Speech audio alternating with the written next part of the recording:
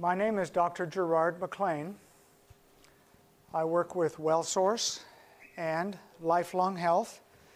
Lifelong Health is a subsidiary of WellSource. Lifelong Health is basically what we repackage products in WellSource that we use for the corporations, and we repackage them in a format for churches and health ministry leaders to use. We call that Lifelong Health. I've been teaching this 8 Weeks to Wellness class for over 10 years. Over 2,500 people have come through as trainers just like you. We call this the Train the Trainer class, because you're here primarily not to learn about 8 Weeks to Wellness, but you're here to learn how to do 8 Weeks to Wellness for who you want to minister to. Is that correct? Well, that's the general theme of this class. Many of you, or some of you, will not do an 8 Weeks to Wellness class, and that's fine. Most of you will do an 8 Weeks to Wellness class. We have a number of physicians who require their patients to all take the 8 Weeks to Wellness class. So that's how popular it is within the medical community. And we have many, many pastors. How many of you are pastors today? Many, many pastors who will teach this or co-teach it with other members of their congregation for their constituents.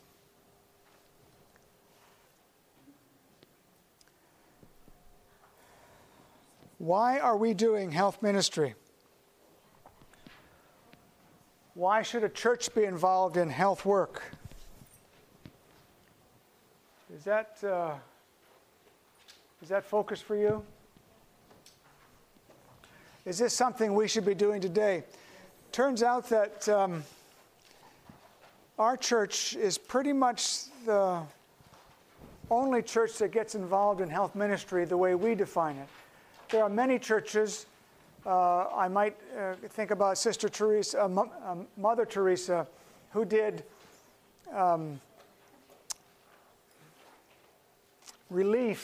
medical relief work, but it was usually end-stage kinds of things, and there's nothing wrong with that. We need Mother Teresas. We need those individuals.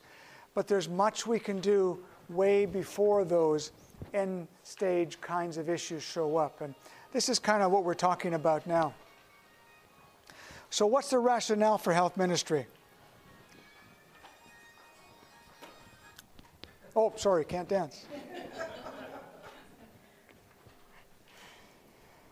Jesus chose to work by ministering to the needs of the people first. When did Jesus ask his people to follow him? After he did something for them, usually. Wasn't that right? He healed them, and then he bade them follow me. So Jesus devoted more time to healing the sick than he did to preaching. Now, I got nothing wrong with preaching. We got some great preachers in our church.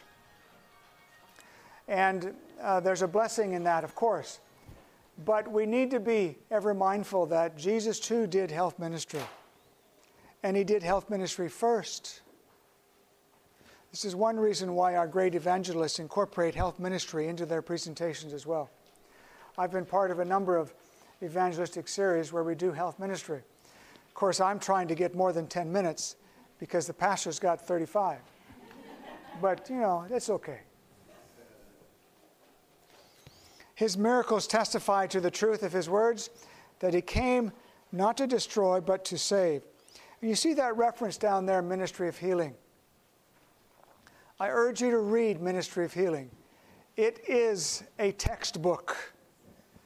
In fact, we were required to read it when we were at Loma Linda University School of Public Health. It was one of our textbooks. There are other books, and they're compilations of all the writings that Ellen White has shared with us on health.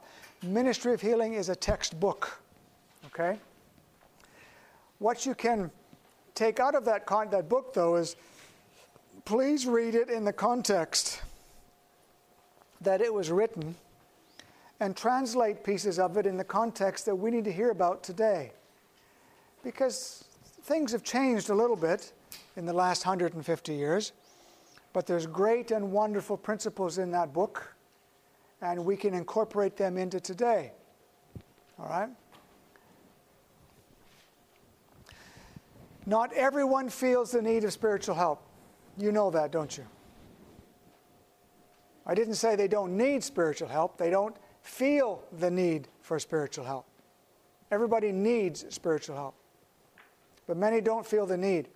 But everyone universally is pretty much concerned about their health. And they're especially concerned about their health when they begin to lose their health. I call that a teachable moment. There was vast crowds brought to Jesus for healing. The lame, the blind, the crippled. They laid them before Jesus, and he never said, "Do you go to church on Sabbath?" before he healed them. He never asked them if they smoked cigarettes before he healed them. He never asked them if they chewed betel nut or drank alcohol before he healed them.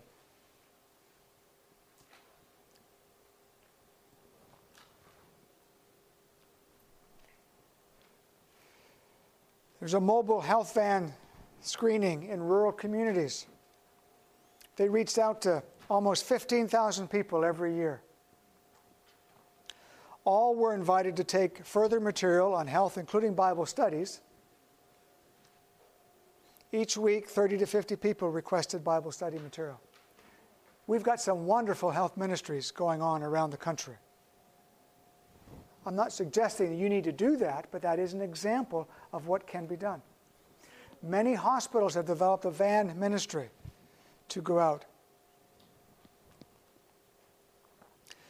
We used to do coronary risk screenings, and many people do it now still.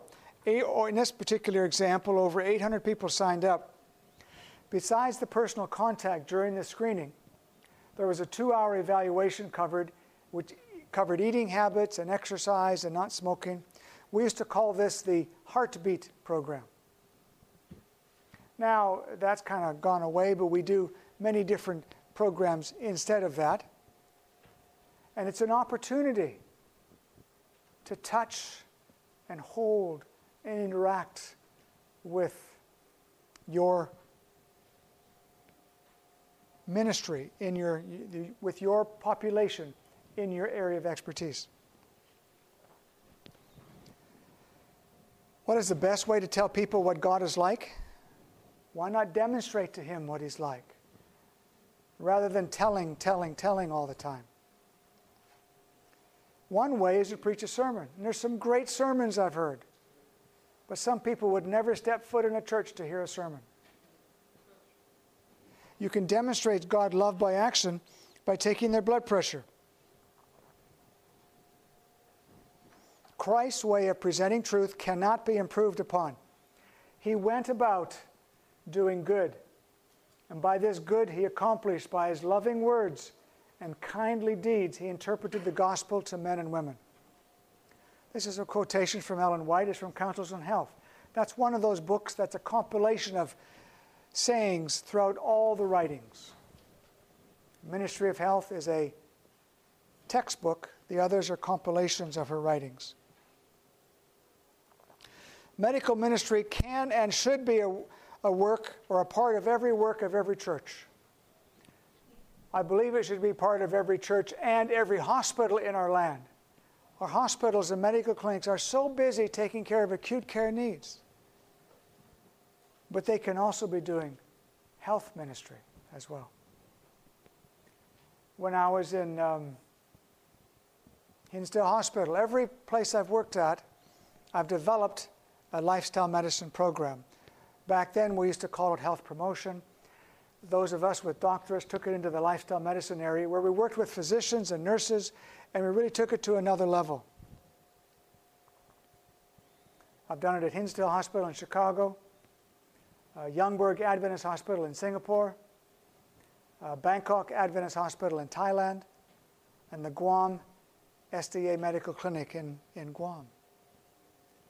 And I was surrounded by wonderful acute care practitioners who realized they didn't have the time to share the principles to lower blood pressure,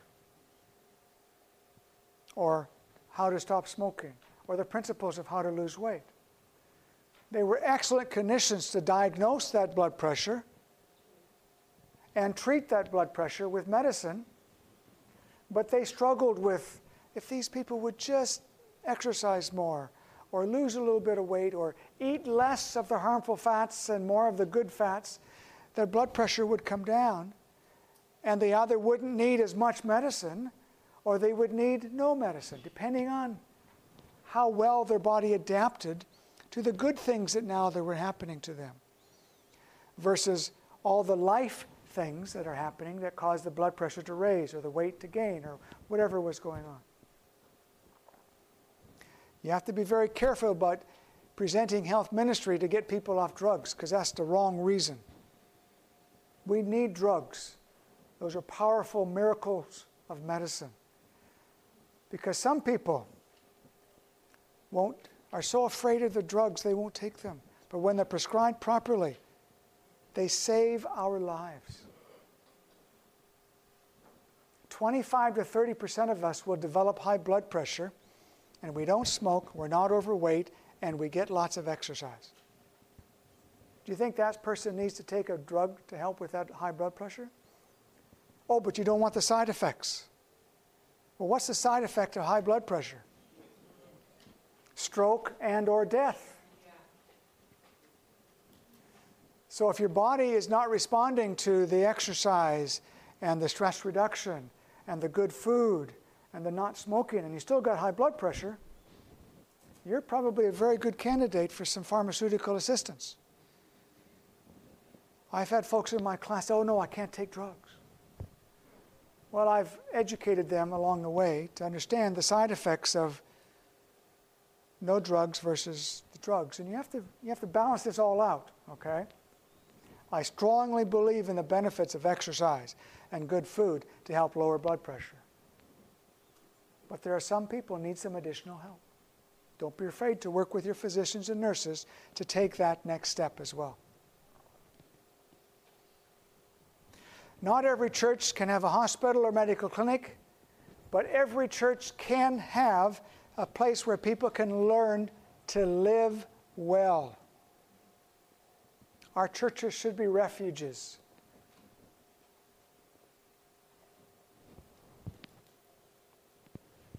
So that's one of the purposes of this North American Division Health Ministry.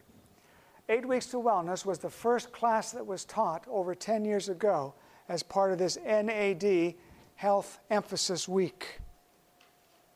And it's just a good class. It's kind of stood the test of time. It stayed, but it's no better than all the others are out there.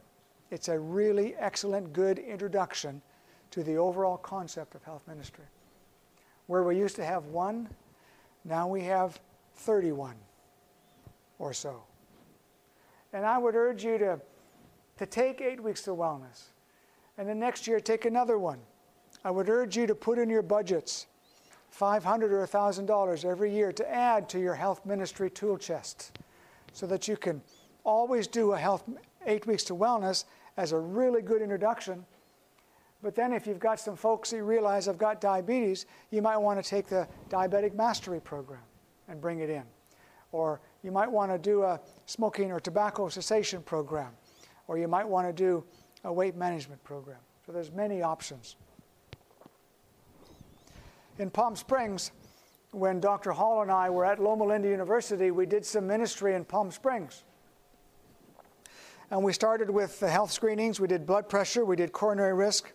This is duplicated in many churches in the last 30 years, all over North America, all over the world, really. Did some weight control programs. In a local church there in southwest Washington State, we started some health screenings, did some health classes, and then invited all to attend an evangelistic series. There's nothing wrong with that. Some have called the health ministry the entering wedge. And that's okay. I don't object to that at all. I think they should go hand in hand. It was Jesus' mission to bring to men and women complete restoration. He came to give them health and peace and perfection of character. Now, I do believe that we have health that we can share, but without accepting the universal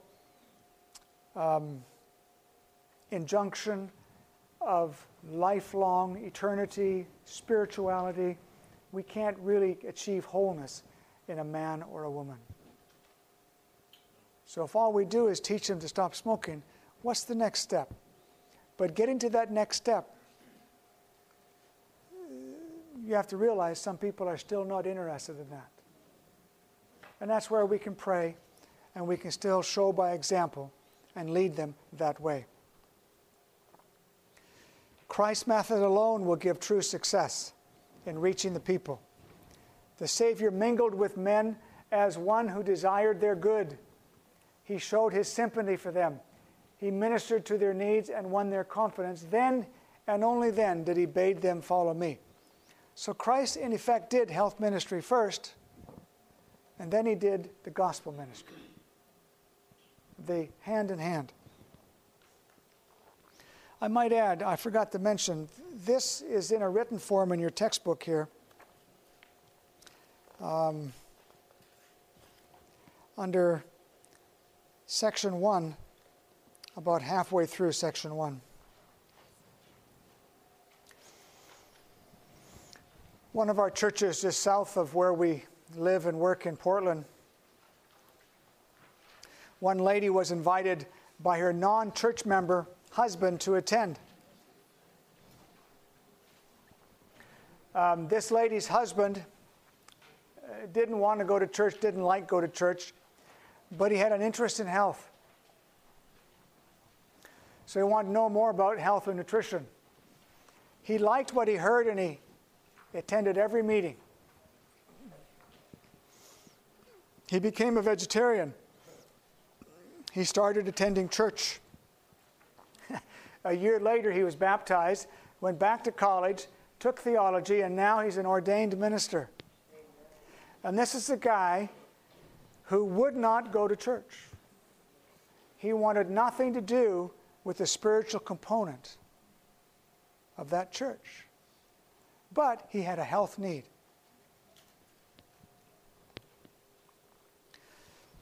Another church in San Bernardino held a health series once a week for 8 weeks. 100 people attended. One lady commented, "I've lived in the shadow of this church for 15 years, but this is the first time I've ever been inside the church. I often say we are the best kept secret in the western suburbs." Why had she never visited the church before? She was afraid of those weird people who do camp meetings and put tents on their lawn.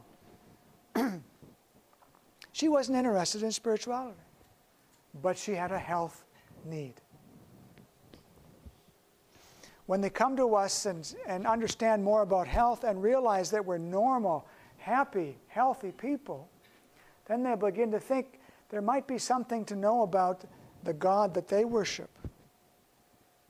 And oftentimes it's the same God they worship, it's just a different interpretation of that God because it's a different church they attend. Or if they attend no church, they still understand there's a God. But maybe they've never been represented by their parents or friends, a God of love, a God of health. In every community, there are large numbers who do not listen to the preaching of God's word or attend any religious service. For whatever reason, they're afraid, they're turned off, they're disillusioned. Often the relief of physical needs is the only avenue by which they can be approached. Dr. McLane, Yes. something that jumped out at me this weekend. They said if your church burned down, would the community miss you? That's a good question. I know they really would in many places, but some not so much.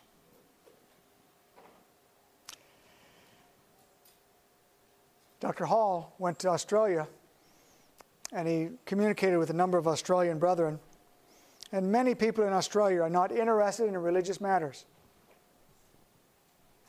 The churches have a very hard time reaching their communities with religious programs. When they tried health screening and education, however, they had good attendance. Do you know in Australia there's a health food ministry called Sanitarium,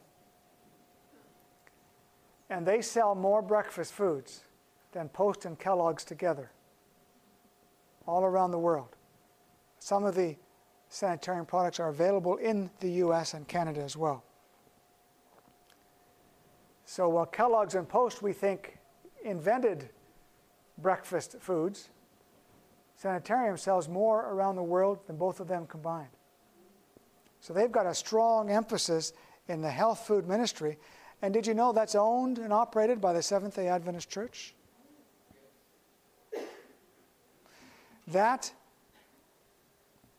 for-profit business brings in, I think they brought in $34 million and gave it to the church last year, or over a series of years. I forget that little detail.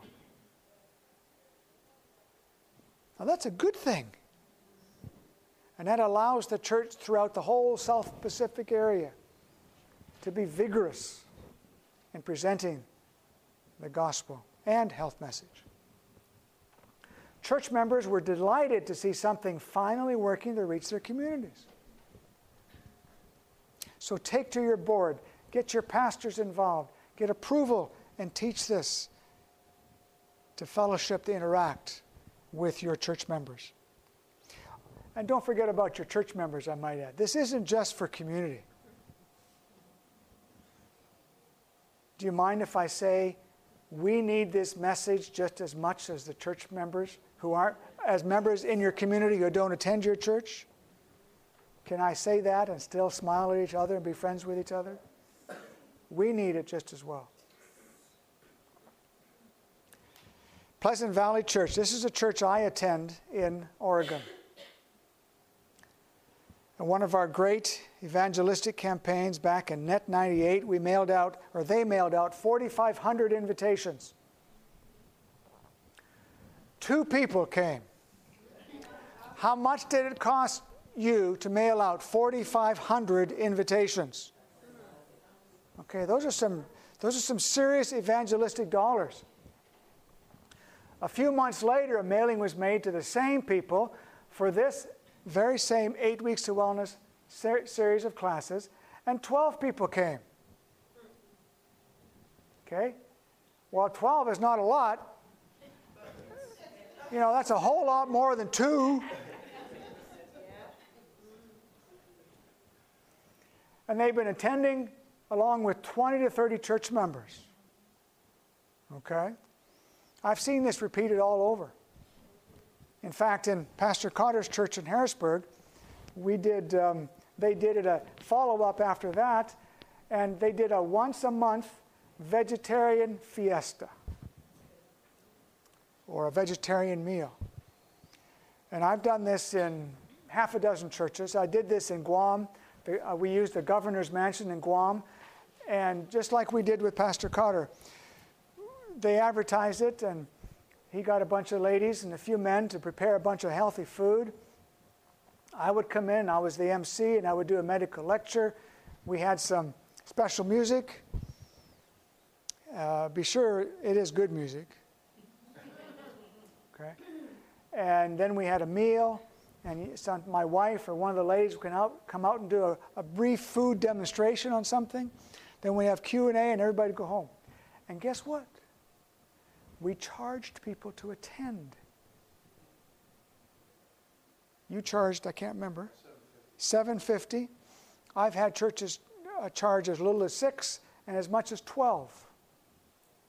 How many people attended your vegetarian seminars? Anywhere between 70 to 160. 70 to 160. In Guam, we routinely had 120 people coming. to our vegetarian fiesta.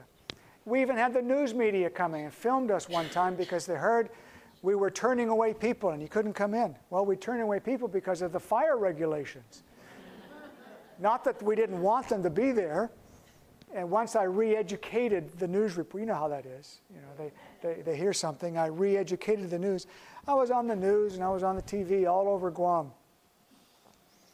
I couldn't walk around anywhere and say, "Oh, you're that vegetarian doctor." Sometimes it was good and sometimes it was bad, the way they were sharing their opinion with me. But that's all right. So why should a church be involved in health ministry? Oh, there's a church in Detroit, Michigan area. I think it's Detroit. They do a once-a-year vegetarian fiesta. I forget what they call it. They rent the local school gymnasium. They take tickets. They have well over 800 to 1,000 people attend this, and they turn people away from the door. People buy a table. They come in there and they present food, and it's like you walk around and a tasting. They walk around and taste food from all different flavors, cultures, countries, and they got to turn people away. I think they charge $12. You got to buy a ticket 6 months in advance. Something like that. It's incredible. When you make good food that tastes good, people will come. So if you want to reach out to our communities, maybe we should be effective if we would be more effective if we use Christ's methods. A health ministry can and will reach many people more than any other approach. It demonstrates to the community that what the gospel means and what God is really like. Compassionate, forgiving, loving, and eager to restore physically and spiritually. Our own members will benefit as they share the message of health and abundant life with others. So they understand the principle. How close do you have to get to someone when you take their blood pressure? And you've got to hold that arm. Put their hand right here. Look them in the eye. Take that blood pressure. And then respond to that blood pressure. I've done treadmill exams on patients when I'm working in the medical clinics. And there are some patients that come in with blood pressures 240 over 120. We don't do treadmill exams on those individuals. But they didn't know they had high blood pressure. A lot of folks don't know they have high blood glucose. So these are easy tests that you can do, and you can work with your community. Okay, let's talk about this lifestyle. So you can hand this out and have your participant check the box that describes you, add the scores in B and C, and then you get a total score. And at the bottom of the page, we can get an objective measure of your lifestyle score. Now for our corporate folks that we work with, we have a very sophisticated 17-point scale on a scale of 0 to 100. And we give folks a score of anywhere from 0 to 100. A lot of times they get 50, 60s. And we don't consider you healthy until you have a score of 80 or above. In this particular section, 6 to 9 is doing well. 10 to 12 is excellent. So your goal is to get to 10. That's the goal here. So I'm not going to do a survey and ask you what your scores were. But the point is, the more healthy choices that you fail to make, you'll be closer to 0, 5, 6, correct? And the more positive, healthy choices that you do make, you'll be closer to 9, 10, 11, and 12. So all of our evaluations we've put together a score based on one or two scientific evidence, scientific principles that we've learned about. And this is basically from the information from the Cancer Prevention Study and the Belloc and Breslow Good Health Practices Study. And we might throw in some stuff we know from the Adventist Health Study. and then we create an instrument that we can use to objectively measure your health. So why do we look at the cancer prevention study and ask some questions about cancer? Well, looking at over 350,000 women, 200,000 men, ages throughout middle age. Notice that middle age is still 69. Isn't that a good thing? And there are 4 independent lifestyle behaviors were studied. So we asked the question, do you smoke a cigarette? What is your activity level? What about your fruit and vegetable? Do you think fruits and vegetables make us healthy? Yes. Lots of scientific evidence. That's also why the U.S. Surgeons General, for the last 30 years and now, is recommending that we eat more fruits and vegetables. One thing they're not, well, they used to not say eat less meat, but now they're also saying that as well. But the point is, I didn't care about years ago when they wouldn't say eat less meat. I didn't care about that. Well, I'm a vegetarian, that's fine. I wasn't concerned about you being a vegetarian. If you're eating 9 servings of fruits and vegetables, 3 or 4 servings of whole grains, how much room do you have left in your stomach for cow? I don't care how much cow you eat, if you eat fruits and vegetables and cereal grains and nuts and seeds. I don't care how much chicken you eat, because you're not going to eat very much at all. If you're eating fruits and vegetables, nuts and seeds, whole grains. You see what I'm saying? Now we take it a little bit farther and many of us become vegetarian. I don't even like that word. I like eating more plant-based dietary. Okay? Eating more natural. Well, sure, the cow's natural. Sort of. You ever been to a feedlot lately? Well, we'll get into that later. And obesity. So these 4 risk factors are measured. Do these impact your ability to live long or live less? How about if you live long but you don't feel good for the last 20 years? Do you think these impact that last 20 years? So we ask questions about these things. Smoking. Do you want to have the lowest probability of dying or the highest probability of dying? So those that never smoke have a much lower probability of dying than those who currently smoke. Today, we hardly ever talk about smoking because being a non-smoker is more common today than being a tobacco user, right? In fact, you can't even be part of a public gathering anymore and have anybody smoke without the rest of the population getting a little aggravated about those smokers. I remember going to university classes in Canada, and if a smoker came in and sat in the classroom, which was totally acceptable,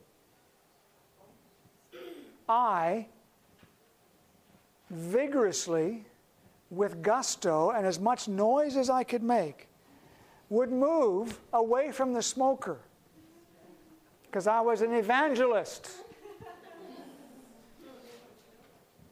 I don't know if that helped, but I do know for a fact you can no longer smoke in any university classroom. The administration eventually got the message. But it was part of legislation, part of a societal goal to live and work and eat and play in a non-smoking environment. So we know about smoking. We don't spend too much time on that anymore. Body weight. This is where we kind of forget about this, you know. We kind of don't worry about this. Those that have optimal weight have lower risk of dying in middle age compared to those who are obese. And overweight gets a little bit of increase. But I'm not actually concerned about this group at all. There are some studies that when we're 80 and 90, that if we are overweight, we're actually healthier. Why? Because we got reserves for dealing with those colds and flus and nasty bugs that come along. Okay? And we've got lots of studies that the overweight exerciser who may have already lost 80 pounds is just as healthy as the optimal weight. Okay?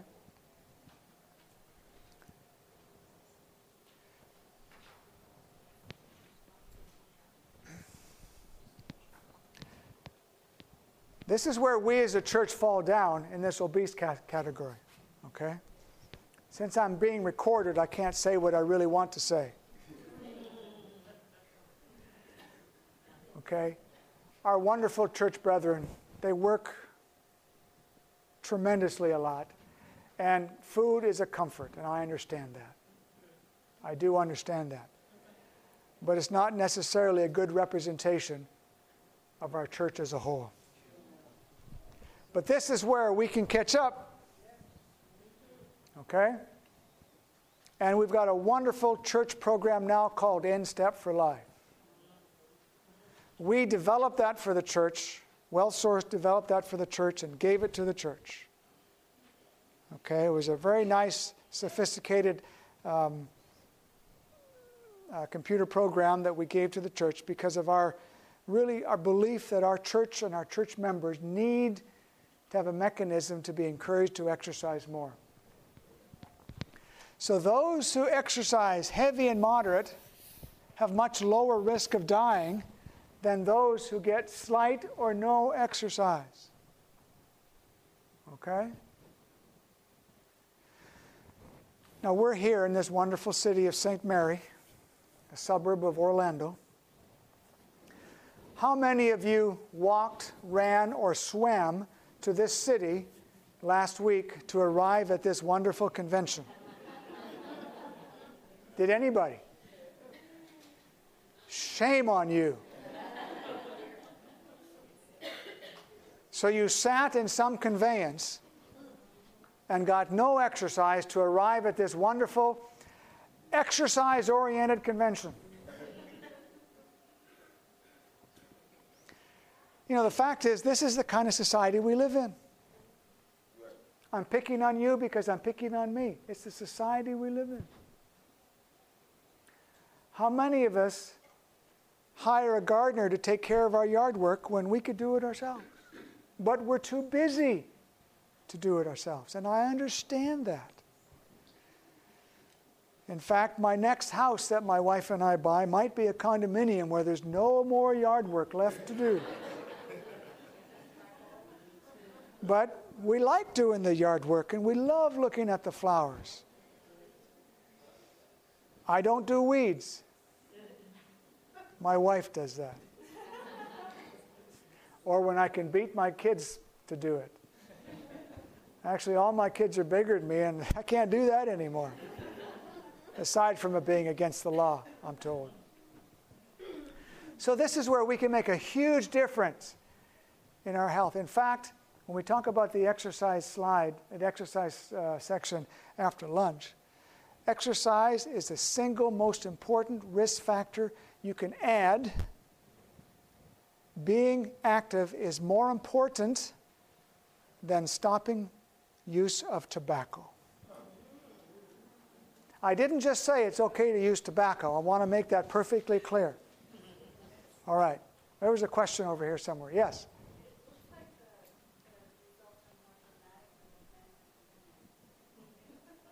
Yeah, women are just more stubborn. No, I got to... No. Those are the facts. That's very true. And I don't have a good reason for that. Okay?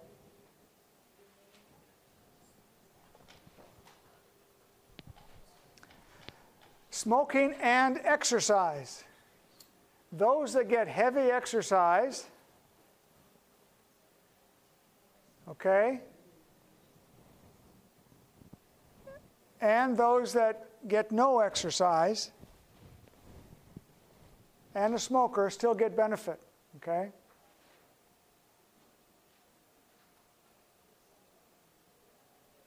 Exercise still lowers the risk even if you're a smoker. Smoking. See, this is for men. The last one was for women, right?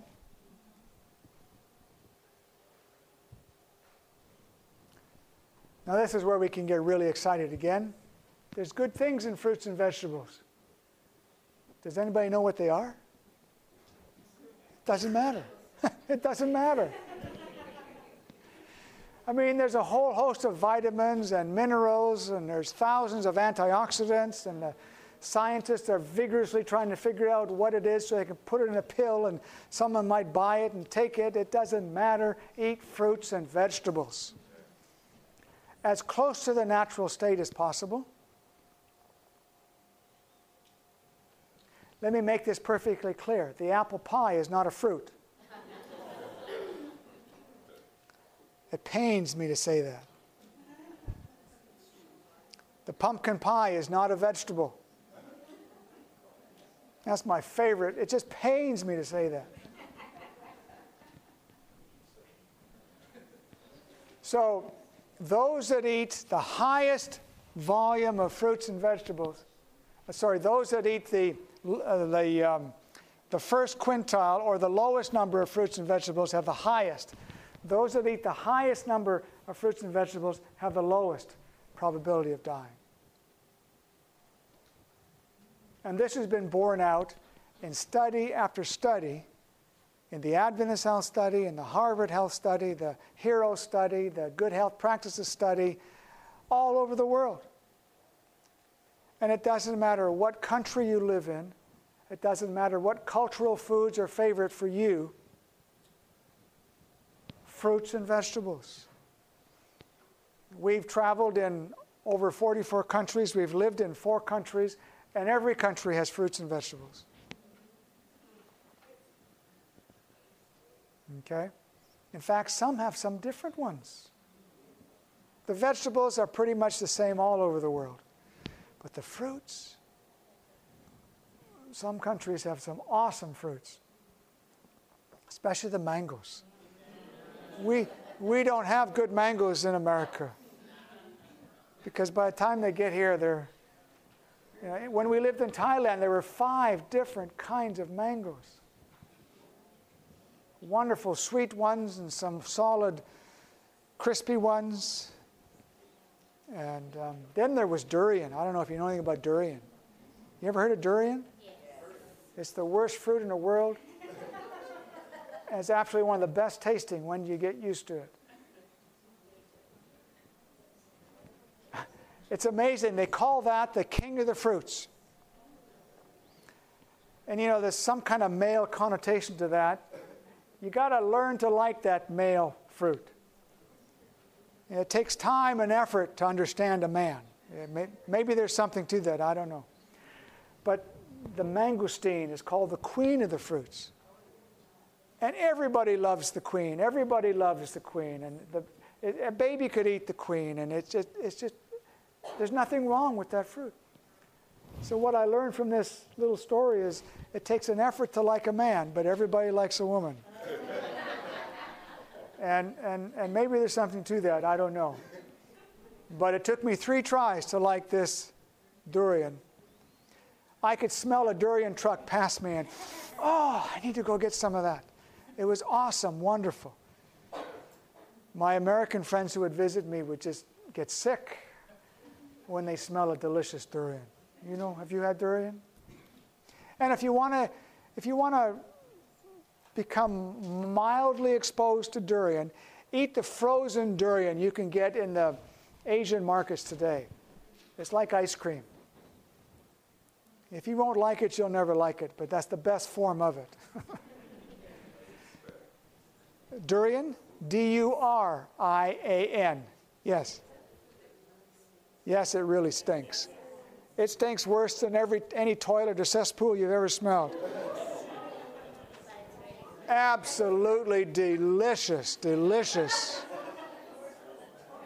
And it's got apparently it's got a little alkaloid in it that has a mild, very, very mild narcotic effect after a while.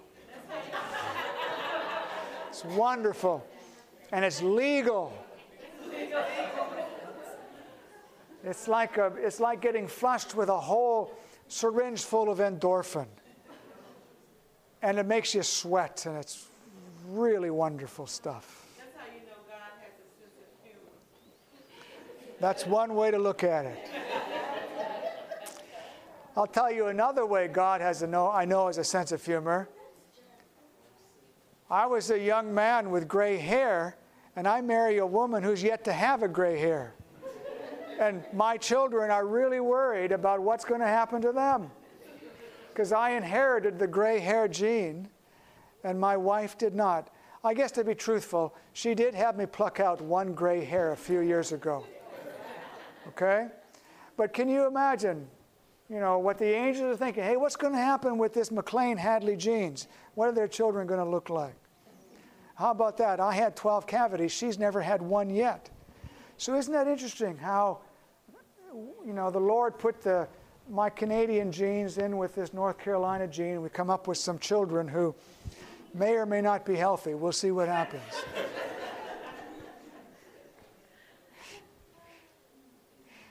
Our children were raised vegan most of the time, vegetarian all of the time. For 10 years they're vegan. And, people who talk about where you get enough protein as a vegetarian, I just want to laugh inside because it's so easy to get protein. And, both of my boys are over 6 feet tall. One is 6'2", weighs 180 pounds, and he's got 120 pounds of muscle. I mean, the guy looks like he likes to lift weight for fun. I like that because he's not doing drugs or getting involved with girls and all that stuff. He can lift all the weights he wants. Our daughter was raised a vegetarian, was a vegan for 10 years. She's got a bit of a weight problem. She's got to exercise and watch her diet. That's fine. That's wonderful. So all these health behaviors present, if you have all four present, you have a lower risk of premature dying compared to having none of these four risks present. Okay? And it's true for both men and women. So just those four things. If you were to do just four things, what would they be? Don't use tobacco. Exercise more. Eat more fruits and vegetables. Achieve near normal or normal weight. Now, one of those is most important more than others. Which one is that? Yeah, being physically active.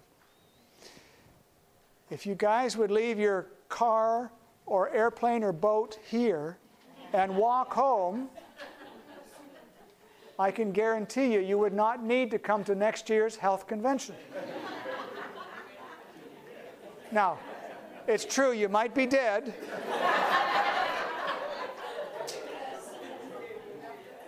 But if you survived that trek home, you'd be a whole lot healthier than you are today. How about whole grains? There's a whole host of well-documented, peer-reviewed, evidence-based journals that talk about the benefit of whole grains to lower risk of heart disease, diabetes, colorectal cancer, other bowel problems. Well-documented, well-studied. There's no question we need whole grains. Some people, unfortunately, develop intolerance to some proteins in some grains. We call that celiac disease or gluten intolerance. It's a disease that's been around forever, but it seems to be becoming more popular today in the last 10 years or so. So when you're seeing one of your very prominent health professionals, one of the leaders in the church, not eating whole grains, maybe there's a medical reason for that. Let's not pick on them too much. Okay? In fact, eating whole grains reduces one's risk of heart disease by 50%. So if your dad died of a heart attack, or your mom, or your brother or sister, do you think you might have a slight genetic disposition to heart disease or heart attack? Maybe you've turned that gene on, maybe you've turned that gene off. I don't know.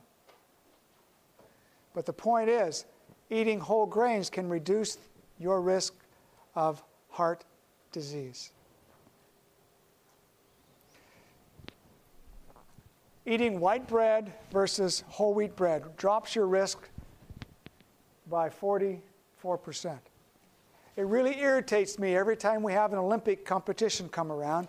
We get this gorgeous male and female athletes telling how important it has been for them to eat Wonder Bread to be strong and healthy.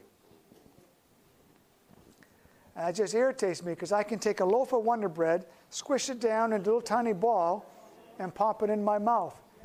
I used to do that. I will not do that anymore. So recognize the power of commercials and just forget about them. Whole grains and cardiovascular disease. Another study looking at mortality and the relative risk. The more whole grains you eat, the lower your risk of, here, 3 servings a day, cut your risk over half. That's a good thing. So if you can't eat wheat, there's plenty of brown rice, there's plenty of other potato breads and oat breads and other kinds of breads, millet breads, and many different kinds that you can still eat whole wheat. Cereal fiber and diabetes. Here's diabetes. Probably the most popular disease in America. Even our children are coming down with diabetes. Why? Because we're letting their taste buds choose the food they want to eat. We never let our children choose the food they wanted to eat. If they didn't like our food, they didn't eat. They only did that once. I can't ever remember going to the store and buying a bag of candy for our children. I can't ever remember going to the store and buying 24 cases of soda pop. Yet, when we buy groceries in the store and we're in the line, this is much what we see in the grocery bags, or in the grocery carts as we're going through.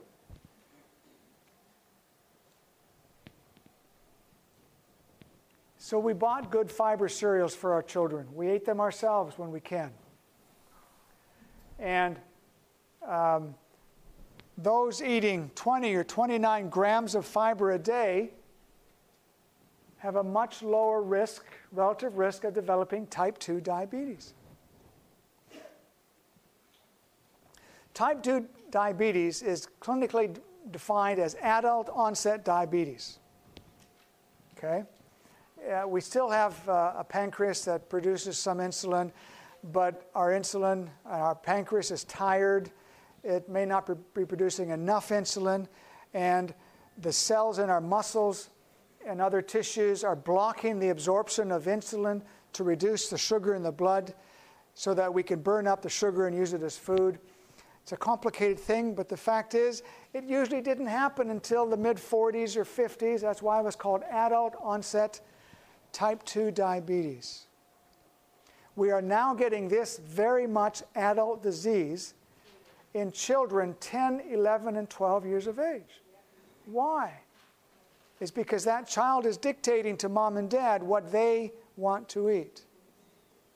And if left to their own design, they will eat what only tastes good and flavorful and makes them exciting and gives them abundant sources of energy, and some of us call that ADD, ADH, okay? we can control that. We can monitor that. And there's a whole host of these kids today who are severely overweight because we bus them to school. And maybe that's a good thing because it's too dangerous to walk. But busing has contributed to the demise of our young people. Now, maybe that's a good thing because it's dangerous to exercise to and from school, unfortunately. But when I went to school, I walked or rode my bicycle. It didn't matter how far away that school was. Okay? Whole grains and risk of death from any cause. Look at that, just eating whole grains. 48% less death from any cause. So there's good, strong scientific evidence to eat whole grains. Oh, and that's even after adjusting for BMI. So it doesn't matter whether you're overweight or have high cholesterol or don't exercise. This is just whole grains. Now, what would happen if you ate whole grains and lowered your cholesterol and exercised and had a normal weight? Wow, that's about everything you can do. You may never need to see a physician then.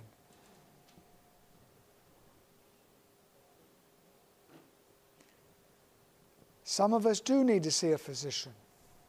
What happens to a person who's embracing everything with gusto and doing everything right? What happens to that person when they get high blood pressure or they get breast cancer? What often happens is it totally destroys their faith in the health message. And that's unfortunate because we need to understand we live in a world where sin is evident. And even good, strong, healthy people get sick. Why? Because we live in a society where we're exposed to all sorts of carcinogens and viruses and bacteria. It's not like my grandfather lived to be 95 and would never go see the doctor. You know, he didn't ride his car to go to 7-Eleven. He had to catch the horse. He had to saddle the horse or ride in that buggy. And that buggy didn't have seats made by Henry Ford and shock absorbers made by whoever. You see? We live in a different age today. You know about whole wheat versus regular wheat? You know, the manufacturers of bread today, they get rid of 50 to 60, 80% of all those good nutrients in that food. You know that, right? What I really like here is these essential fatty acids. This fat is what gives flavor to food, to bread. So you understand the white bread, you don't eat that. You eat the whole wheat bread. What would happen if you purchased flour and made your own bread? Does that whole wheat bread you made yourself taste a little bit better than the whole wheat bread you buy in the store? Why? It's because of this right here. And if you bought the grain, ground the grain yourself, made the bread within 30 minutes, and then ate that bread, it would even taste better. Why? Because of these essential fatty acids. When these essential fatty acids are exposed to light, air, and heat, they become changed. They're adulterated.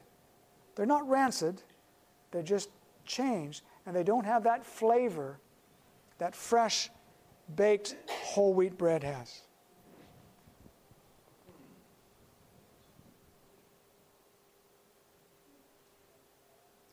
Limit foods high in animal fats and cholesterol. I like to say limit. After I've emphasized, eat 9 servings of fruits and vegetables, eat 3 or 4 servings of whole grains or more, eat 1 or 2 servings of nuts and seeds. Then I say, limit all this stuff. Well, there isn't any room left for that stuff. I don't care about that stuff. I don't have to talk about that very much. But it isn't just this that gets us in trouble. What gets us in trouble is we don't eat enough fruits and vegetables to get all those hugely powerful antioxidants and vitamins and minerals and essential fatty acids. And these saturated fats,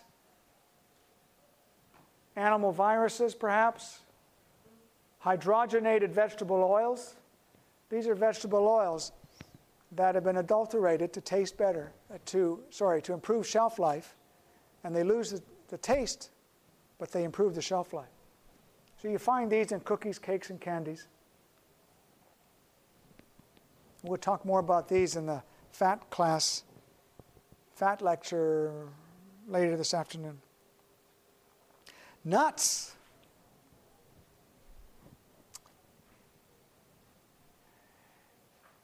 All the nuts are really, really beneficial except one. There's one that's deathly, you should be afraid of. Do you know which one that is? It's called the donut. I had you, didn't I? You were on the palm of my hand. I could have told you anything. I had you. All right. But many people don't eat enough nuts. They are not fattening foods. Yes, nuts are high in fat, a wonderful, delicious, godly, beneficial fat. And why should we eat good fat? So you have energy. So you have smooth, healthy skin. And you have normal production and balance of hormones. How important do you think that is? And there's a whole host of other reasons why we should eat good, healthy fats. But these nuts, studies done, this primary study was done in, this was the Harvard study, but Dr. Sabatier at Loma Linda University did the first studies. Jean Sabatier, we call him the nutty professor. But he studied nuts and looked at the Adventist health study. He observed that those that ate nuts 5 or more times a week had a lower cancer mortality. Other studies have also documented diabetes and heart disease. In fact, those individuals who ate the exact same amount of calories, some of them were nuts, other control group were not nuts, they didn't gain any more weight. They, in fact, lost weight and reduced their risk in a number of areas. So nuts and seeds are a good thing, as long as they're part of the meal and part of your caloric intake that you normally would eat. So we have a quart jar of nuts and seeds that we eat. I put it in the refrigerator, and we mix it up. There's all different kinds of nuts. There are no bad nuts, except which one? Donut. There are no bad nuts. There are some nuts maybe a little bit better than others, but we don't know for sure because there's lots of nuts that don't want to be given to Dr. Sabatier to study because they're not, he received lots of walnuts and almonds from the walnut industry and the almond industry, but they're all afraid to give him abundant supplies of nuts to test. But generally, all the nuts we think are fine in moderation. I've had some folks say, only eat as many nuts as you can crack with your hands. And I disagree with that because nuts are good, healthy foods for us. Eaten in balance, in moderation. Throw in some seeds. I like to have all the nuts and throw in some cashews to give it smooth and creamy flavor. The sesame seeds make it a little bit bitter, so I don't put too many of those in. And all the nuts and seeds, and we get a variety in a mixture. So increase legumes, beans, nuts, plant-based foods. These are alternatives to meats and poultry. Even the lean meats and poultry that we were led to believe that are healthy for us. Yes, the lean meats and poultry are healthier than the not lean, but eating more nuts, legumes, beans, and plant-based foods is healthier for us, and that is the objective from the U.S. Surgeon General of the American population, is to eat more nuts and seeds, more plant-based dietary. Get adequate sleep. We know about that. I'm not going to talk much about that except to say less than 6 hours a day of sleep increases overall mortality. Now, if you can't sleep, don't stress over it. That's just the way it is. But there may be things that you can do to increase endorphins. And one thing you can do is make sure you're out walking during the midday, so your mind, through your eyes, sees the sunlight, and that reduces the hormones that produce endorphins, so that when the sun goes down, you don't keep your lights on in your house until midnight, so your body recognizes now's the time to produce endorphin to go to sleep. Maybe not watch the evening news. The evening news are extremely passionate. There's violence passion. There's sex passions.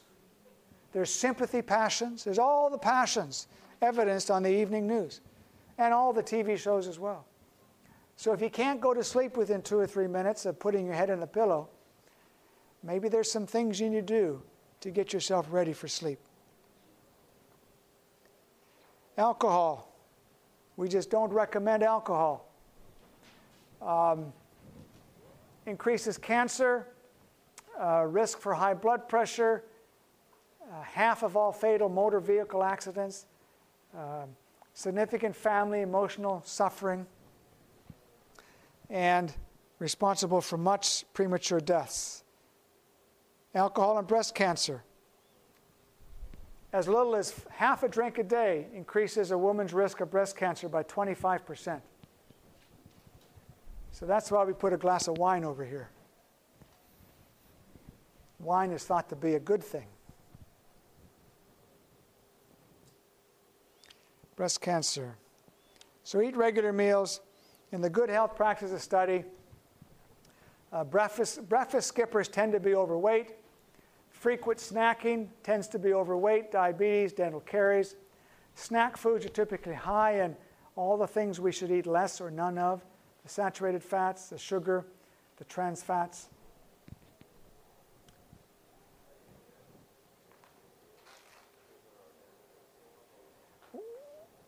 What happens when we snack? Actually, our stomach and our digestive system should be allowed to rest. It rests every night. It has an 8 or 12-hour rest in the evening. Why do we feel like at 10 o'clock or 11 o'clock we've got to have something to eat? Well, you're hungry, right? And hungry is a good thing. When I get hungry, I look at the clock, and if it's a time to eat, I eat. If it's not time to eat, I don't eat. That's it. Now, hunger is a sign, a good thing. Hunger means you're not sick. Hunger means you probably don't have cancer. Of course, if you have uncontrolled diabetes, you can be hungry. That's different. But hunger generally is a good thing. It means you're alive, you're strong, you're healthy. Things are working the way they should. And as long as you're not diabetic, then wait until it's time to eat.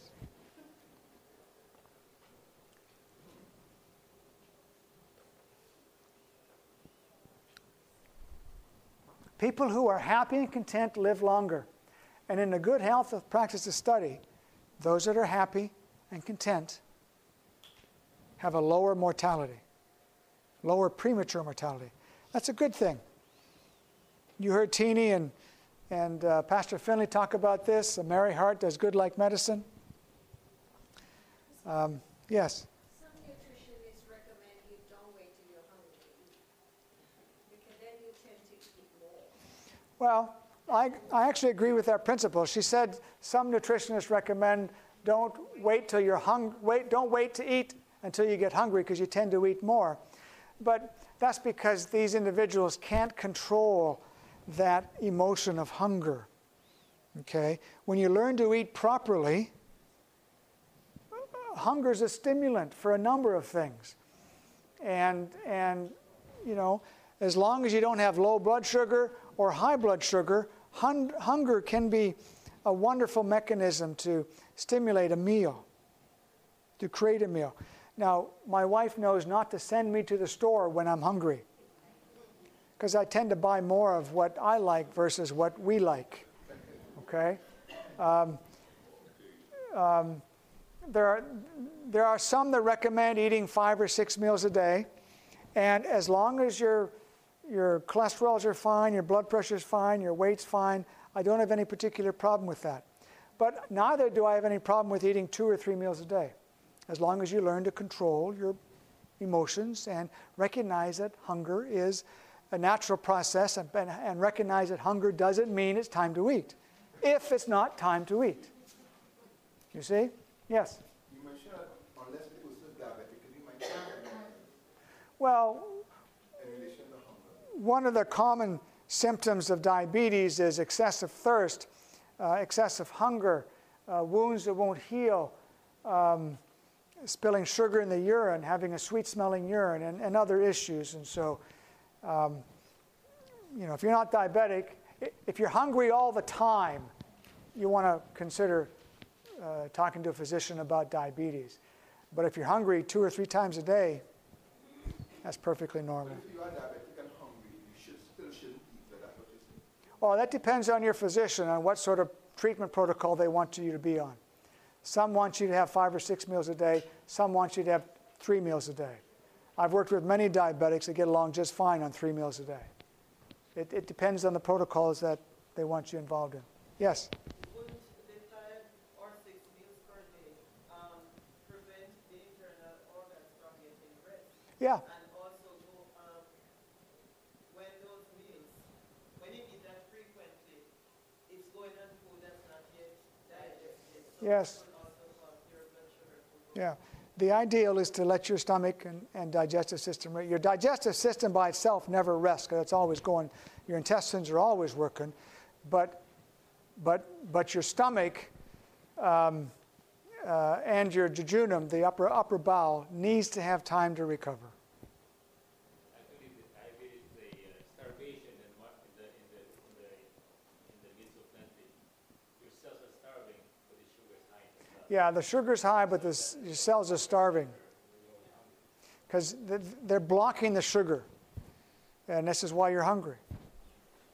It's not because you don't have any food.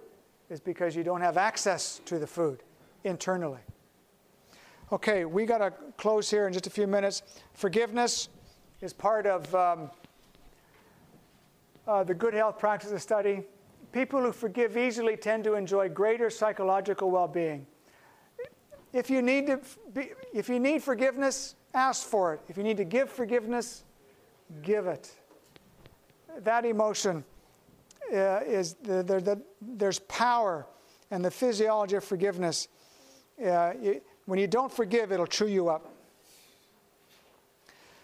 People who make frequent contact with family and friends and who attend church have lower mortality.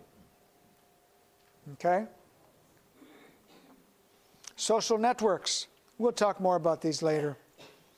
Spiritual health. Develop a spiritual life that provides peace and direction and meaning in your life. We have an awesome, wonderful blessing in our Adventist faith of community of believers. We have a spiritual message, we have a health message, and we should never walk away from that. Those who attended church on a regular basis actually had lower risk of dying as well. Yes?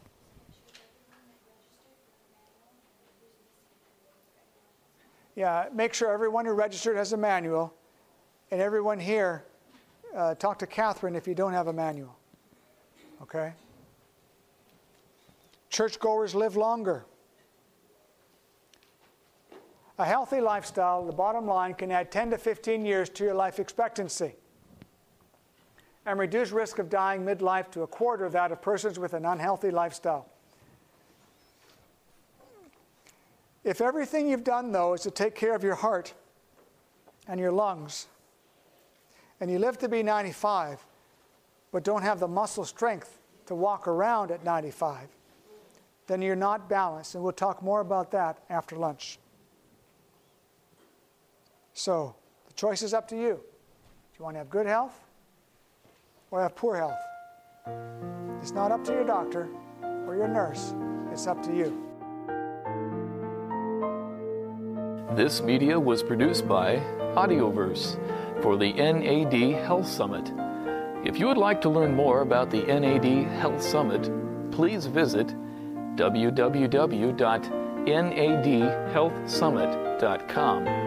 Or if you would like to listen to more free online sermons, please visit www.audioverse.org.